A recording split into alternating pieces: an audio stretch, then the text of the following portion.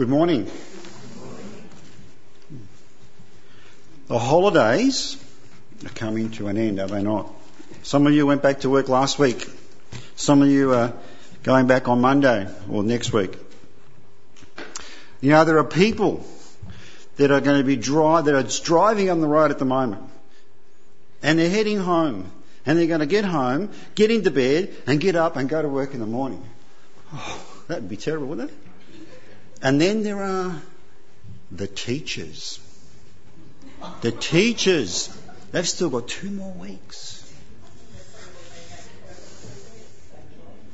Oh, here we go. Oh, they do a lot of prep work and you have to go in early and set up. Yeah, right.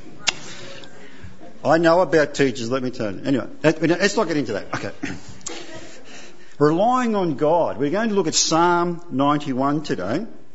Now, why are we doing that? It's not really a series. We're not going to be studying the book of Psalms. We're just looking at 3 Psalms. Now, over the last few weeks, and I forgot to mention, the good thing about the holidays ending is that you won't be hearing from me next week because you've got a different speaker. Thank goodness for that. But 2 weeks ago, we looked back, didn't we, 2017. And boy, what a year it was. Busy, full of things to do. Last week we looked at 2018, the resolutions, didn't we? What is going to be happening this year? There's a lot of stuff happening this year. Already, the diary's filling up. I don't know about yours, but mine is. And so we were thinking, as the eldership met, we were thinking, what can we do for the 3 weeks before we start our proper teaching program? And I'm telling you, I don't know how I made it through 2017. I shared that with you. And I'm not sure how I'm going to get through 2018, apart from this little thing up here, relying on God. And that's what the leaders, the eldership were thinking. We want to give you 3 Psalms that'll help you get through 2018, help you live out your life as a believer, find the energy, the resources, the inspiration, the motivation to live out our vision here at Montmorency. Hopefully we can do that together with these 3 Psalms. Thank you for reading that, Desi. I hope I'm pushing the right button. No, wrong button. This is the button. Okay. Relying on God. Easy thing to say. It's one of those cliche things. Rely on the Lord, Rav. He'll get you through. How does it work? How does it work? God will, if I will. If I was putting a title on this psalm, that's what I would put on there. God will, if I will. As Desi read through that psalm, I'm wondering if you noticed that there were 2 voices in that psalm.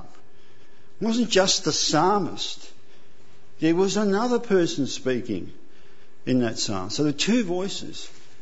And you know, there's lots of ways you can study things and divide things up. And that's how I'm going to do it today. 2 voices. One voice is a testimony, and the other voice is a promise. Good way to remember this psalm. Psalm 90, the one before it, starts a section of Psalms which I remember a few years ago our brother Rob Freeman went through a series on Psalms. He told us why they were divided up. I'm not going to be doing that today. But Psalm 90 starts off book 4 of the Psalms. And it's a prayer of Moses, the man of God. That's the title. And it talks about the difficulties of life. He'd know about that. You know, if you read about Moses, he'd know about how hard it is to be a father, a leader, you know, a religious man, a husband, you know, have all the expectations of people on his shoulders. But then you get to Psalm 91 and there's no author. Have you noticed that? I hope your Bible's as good as mine, where it says, there's no author. Psalm 91 gets straight into verse 1. Wonder why that is. You know, and you know, Bible scholars are thinking, who wrote this? You know, I mean, David wrote most of the Psalms, but not all.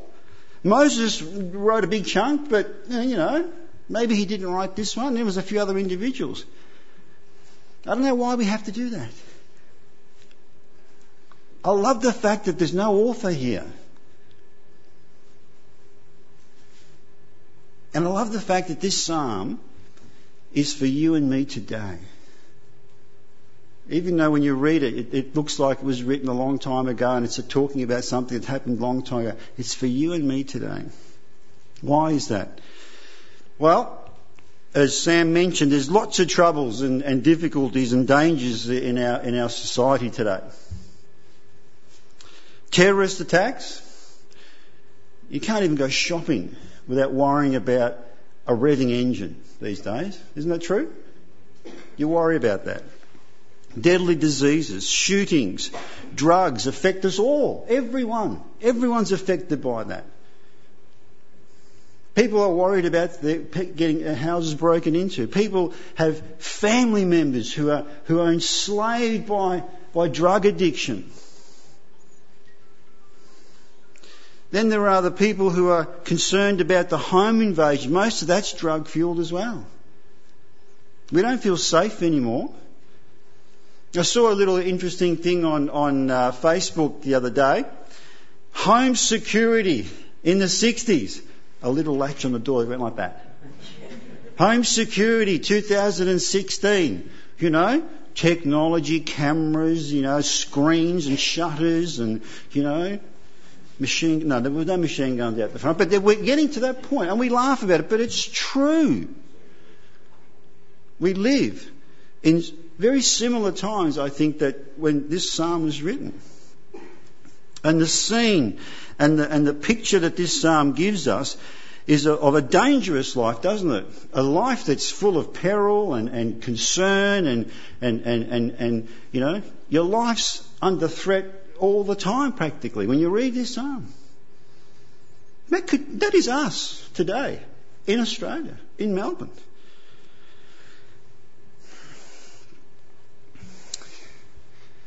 Two voices, a testimony and a promise. Psalm 91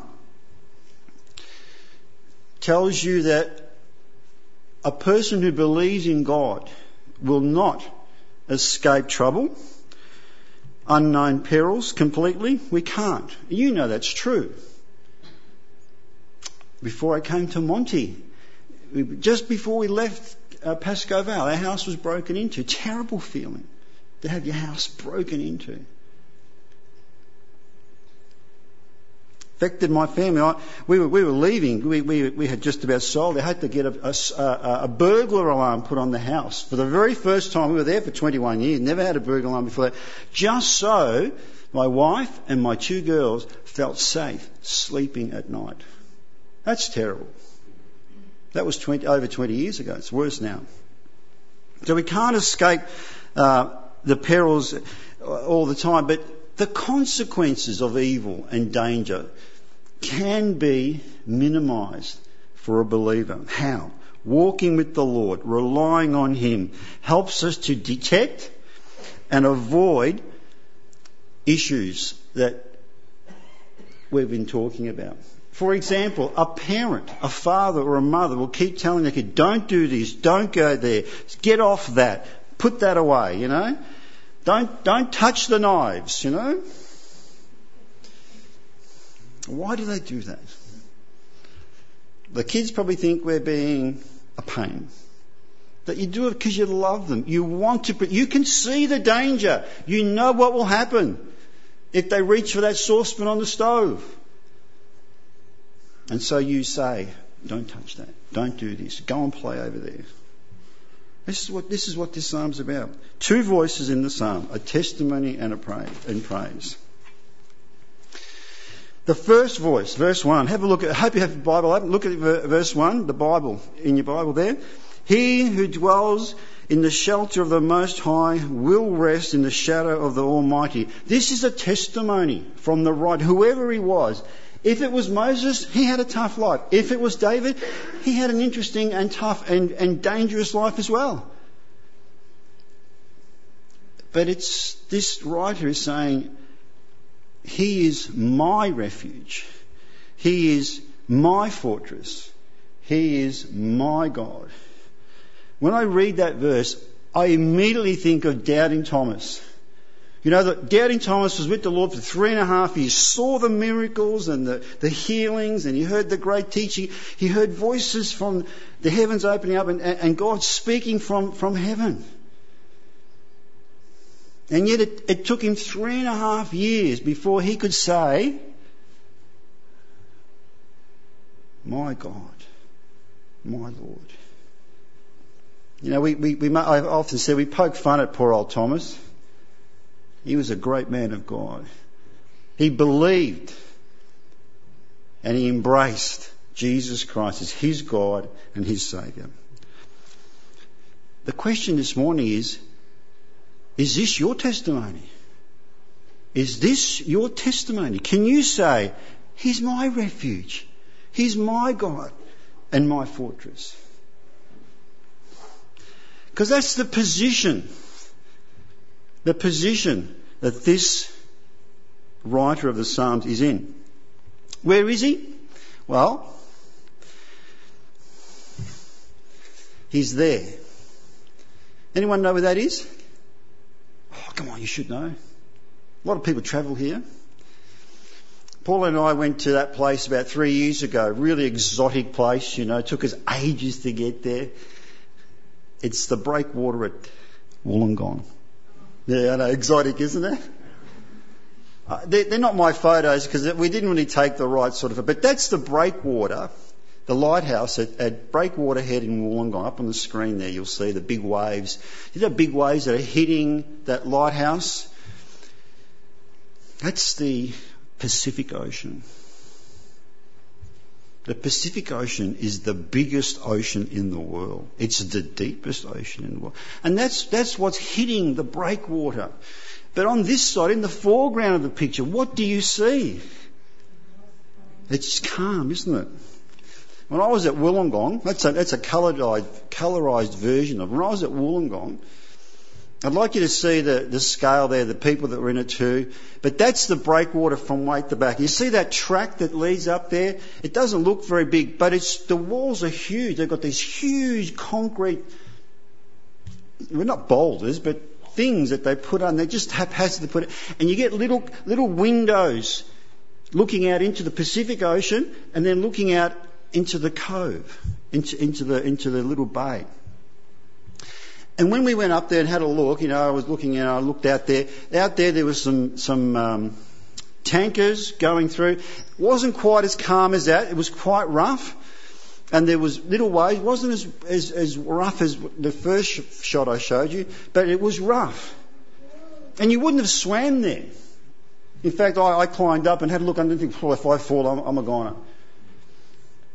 But when I looked to the right of that breakwater, now, there were little kiddies swimming in the water, little kiddies, and playing on the foreshore in the sand, you know, with their buckets and their spades. And there were people just, you know, walking in the shallows there. It was dead calm. That's what it means to be sheltered.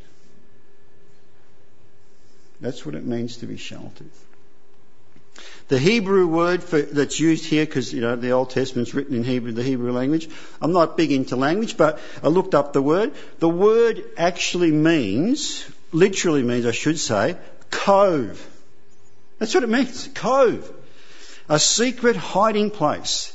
And it's mainly used, or usually used, in a military sense where an army finds some shelter from the enemy. A safe place. A safe place. The breakwater at Wollongong. And so, that's the position. What does this writer tell us? He says that he dwells in the shelter of the Most High.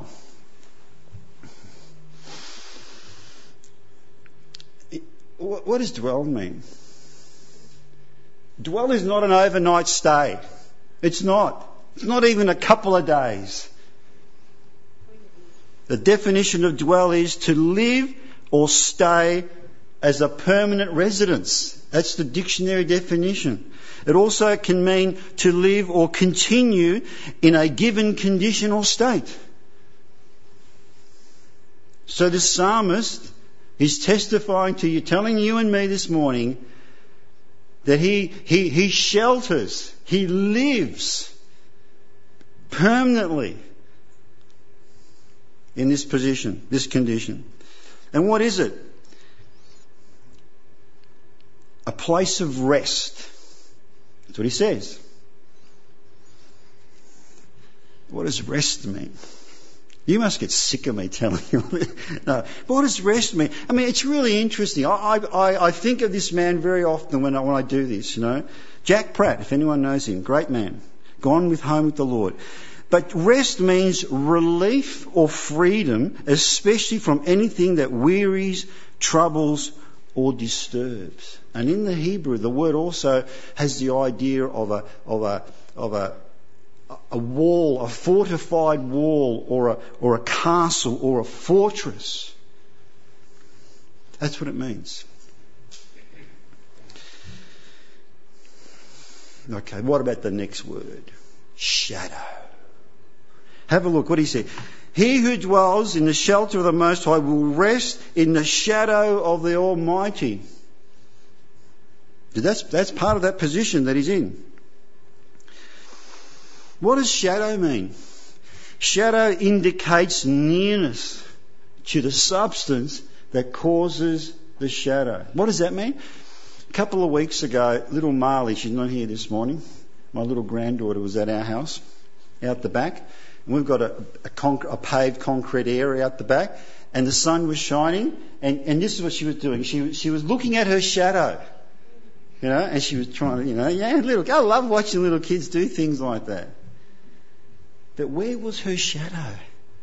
Where was it? Where did it start? The very tip of her toes. That's where the shadow starts. Yeah? You can't have a shadow without an object. So how close was the shadow to little Marley? This far. You can't be in a shadow unless you're very, very close to the object. Have you got the picture? Have you got the picture of what it's saying here? Charles Spurgeon says this. The blessings are promised not for all believers, but for those who live in close fellowship with God. That's interesting, isn't it? I'll read it to you again. The blessings that are referred to in this psalm are not for all believers. How is that? Why is that? What is he trying to say? You know what he's trying to say? I'm a simple man. I love putting things simply. It's only for the dwellers. Have you got that? Is that clear? That's what he's saying. What is the psalmist telling you? His testimony is, I dwell, and whoever dwells is in the shelter of the Lord will find those things. And God gives this psalm to you and me this morning. So that's the position. Oh, hang on. The position. The protected life goes on to talk about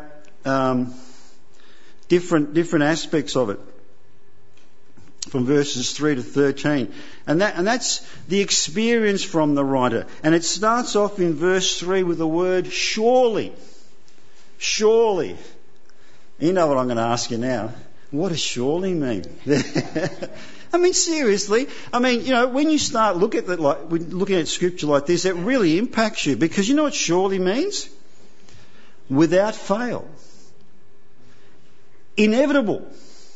So you could read that verse, not surely, because sometimes the way we say it, you think, oh, maybe. It doesn't mean that. It says here, without fail, he will save you. How's that? That's a bit more impactful, isn't it? Surely. Next time you use that word, you think about it. But that's not what I want to highlight in that passage, in that section from 3 to 13. It's the 10 U's. Y-O-U. So now this man I'm assuming it's a man, this person who wrote the psalm, who's testifying to you about his experience, he's relating it to who? To you. The truths in this psalm are not historical, just for the past. They're for the present. They're for today. For you and me. For 2:18. They're for each individual believer who dwells in the shadow of the Almighty. And what does it say? If you're in the same position, it says, verse 3, He will save you. Without fail. Without fail, He'll save you. Without fail, verse 4, He'll cover you. Verse 5, without fail, don't be concerned, have no fear.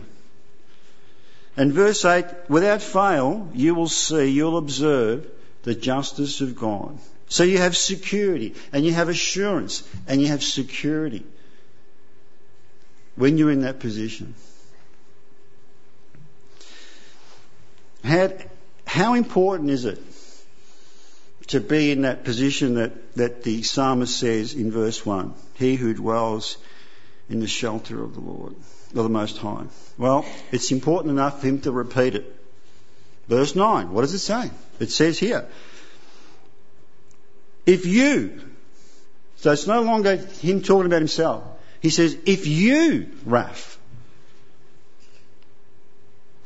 make the Most High your dwelling place, even the Lord, who is my refuge, then no harm will befall you. Isn't that a brilliant verse? I love that. All of a sudden, the things that we think, oh, gee, that man must have had, or I keep saying now, I'm assuming it's a man. That person must have had a real close relationship and he's very special. You know, Moses was and if it was David, he's very special too, but we don't know who it is, do we? It's an unknown author. But he's making it clear that I don't make that mistake thinking that. He's saying, if you do this, that's not just reinforcement, that's the first condition to be able to experience those blessings that he has told us in the psalm. The first condition. You see, this is not merely for those who say they're Christians, go to church occasionally, read their Bible from time to time. Remember what Charles Spurgeon said? It's not for all believers. Resting in God, continually trusting in Him at all times, is what is envisaged here. And the second condition is found in verse 14. Verse 14 marks the start of the second voice. This is not the psalmist speaking. Who is speaking? Listen to what it says. Because He loves me, says the Lord. Oh, that's interesting. A second voice. What was the first voice? A voice of testimony. What's this one? Voice of promise. I wonder if we've met this condition, this condition that it's talking about. Because He loves me. That's an interesting phrase, right? Because it's written to the Hebrews. What did they know about that? What does it mean to them? As an aside, I'm going to take a moment just to give you this little thing which I found fascinating when it was pointed out to me. When the Hebrews say they love God, this is what they mean. 10 commandments. That's what they mean. When you go home this afternoon, after you've had your nap and you get up, have a look at those 10 commandments and see where it says that they have to love God. Have a look. Of course it's there, Raph. It's not. Have a look. It doesn't say they have to love God. Love's only mentioned once in the 10 commandments. And that's about God loving somebody. Nothing about them loving God. But when they asked the Lord, or when the Lord asked, what is the greatest commandment? What did they say? Love God with all your heart, all your mind, all your soul. And love your neighbour as yourself. So, love isn't an emotion for the children of God. It's not even an attitude. How does God see that love? By the obedience, by the keeping of that commandment. How do I know that's true? It tells me that in John 14. The Lord himself says, if you keep the commandments, this is how we know, God and I know, our Father and I know that you love us. It's interesting, isn't it? Anyway, that's an aside. I love this little passage of Scripture because it reminds me of two other passages in Exodus. One of the other ways you can look at the Scriptures and study is if you just find little titles. That's what I was taught. This comes under my title of the I Will God, because chapter 3 of Exodus is about the I Will God. And after you've looked at Exodus, the commandments, have a look at chapter 3 of Exodus and chapter 6 of Exodus. The I Will God. That's my God. That's the psalmist's God. I hope he's your God. Have a read, have a look at what sort of a God we claim we trust and believe in. Anyway, let's just concentrate on verse 14. What does God say? He says, because he loves me, said the Lord, I will rescue him. I will rescue him.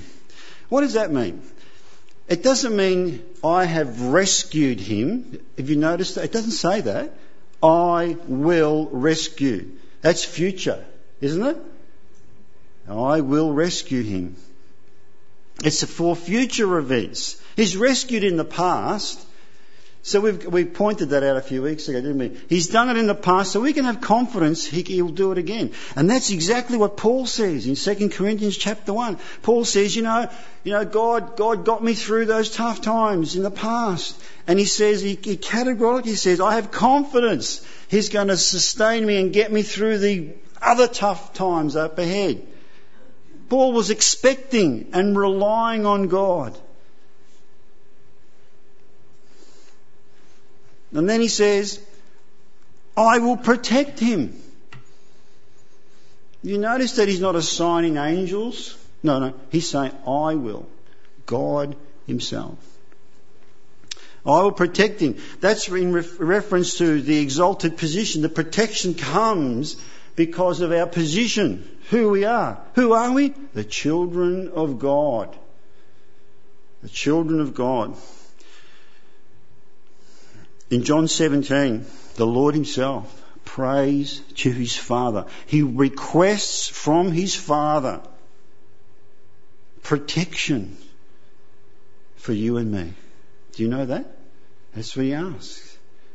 The Lord knew we would be going through difficult times and dangerous times and perilous times and hard times and sad times and grieving times. He knew all that. And he prayed, he asked for his Father, from his Father, for protection for you and me. And what do you think God said? Oh, think about it? No. The next one. I will answer him. I will answer him. We all call out to God in distress, don't we? When we're in trouble, difficult situation, in doubt. But brothers and sisters, let's call out, let's ask him and request from him for guidance, for solace, for assurance, for succour, for wisdom, for patience, for compassion, whatever it is that we need. And what does he say? I will answer. I love that. Because in the New Testament it says, if I earnestly seek. What does that word mean? Fair income. If you're fair income want to know something from God, if you are requesting something from God, He will, what? Help you find it. He answers. Isaiah 59, 1 and 2 says that our God does not have a dull ear. That means He's not deaf like me. He hasn't got hearing aids. He hears. And He answers. So it's great to hear that He hears. But how beautiful is it when you get a response from somebody? What does it feel like when you know people have heard and it seems like they ignore you? Not our God, not the psalmist's God, not my God. What about your God? This is a good one. He says, I will be with him in trouble.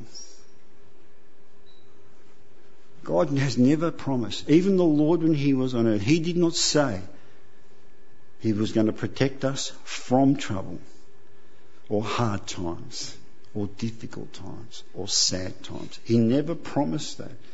What He did promise was that He'd think about us and no. What He promised was that He would be with us, side by side, right there, alongside in the troubled times.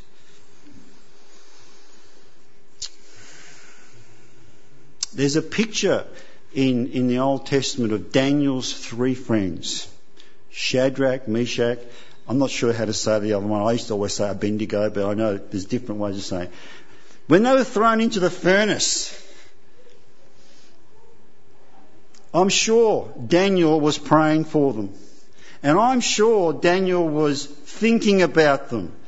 And I'm sure Daniel's heart was grieving and in turmoil about his friends being thrown into this furnace. But what did Daniel actually do for those three friends of his? But there was a fourth figure in the furnace, right there, in the heat, with the three friends. Think about that. You know, I'm guilty of this, and I don't mean it in a glib way. When people tell me, Raph, I'm going to see the doctor on Tuesday and I have to get some tests done. I'm really anxious about such and such. I say, I'll pray for you. And I do. And sometimes I say, I'll be thinking of you. And sometimes I even send them a text on the day to let them know that I'm thinking and praying for them. I hope that brings comfort. But how much better would it be if they said to me, Raph, I went and had some tests. I'm getting the results for those scans on Monday. How much better would it be if I say, what time I'm going to go? I'm going to come with you. I'm going to sit there with you. That's what this verse means. That's what it means. I will be with you. What a great God. Hang on, but there's more. Wait, there's more. I will deliver him and honour him.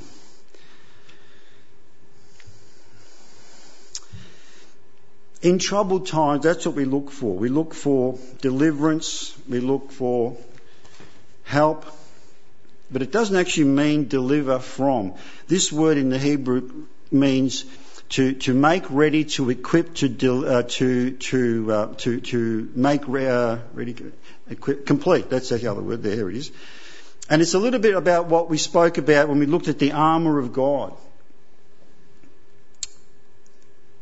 God gives us the necessary things that we need, and he honours us with a title that we are the children of God. He honours us by calling us joint heirs with Christ, co-rulers. He honours you and me by telling us that we are the bride of Christ, and all those honours come with a protection, with a privilege, with a very special place in God's heart. And then the climax. I will show him my salvation. The climax of the promises.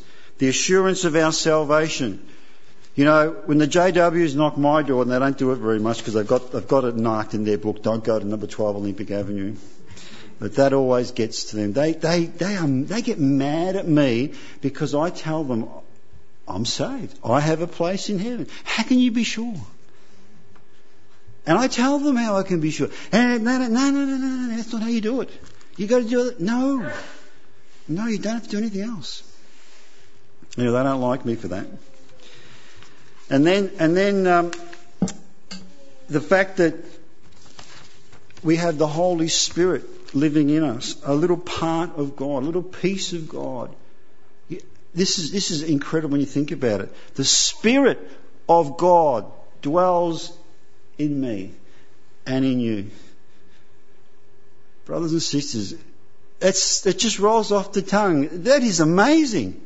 Not everyone has that. Are you aware of that? Most people don't have that. That's what God does for you and me. That's what the Lord said, didn't he? He says, if I go away, my Father will send the Comforter to you. I'm going to do exactly what the psalmist did.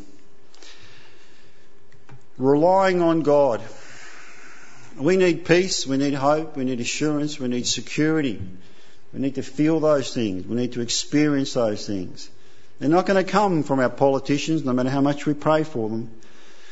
They won't come from your church leaders as much as we try to help. It can only come from God.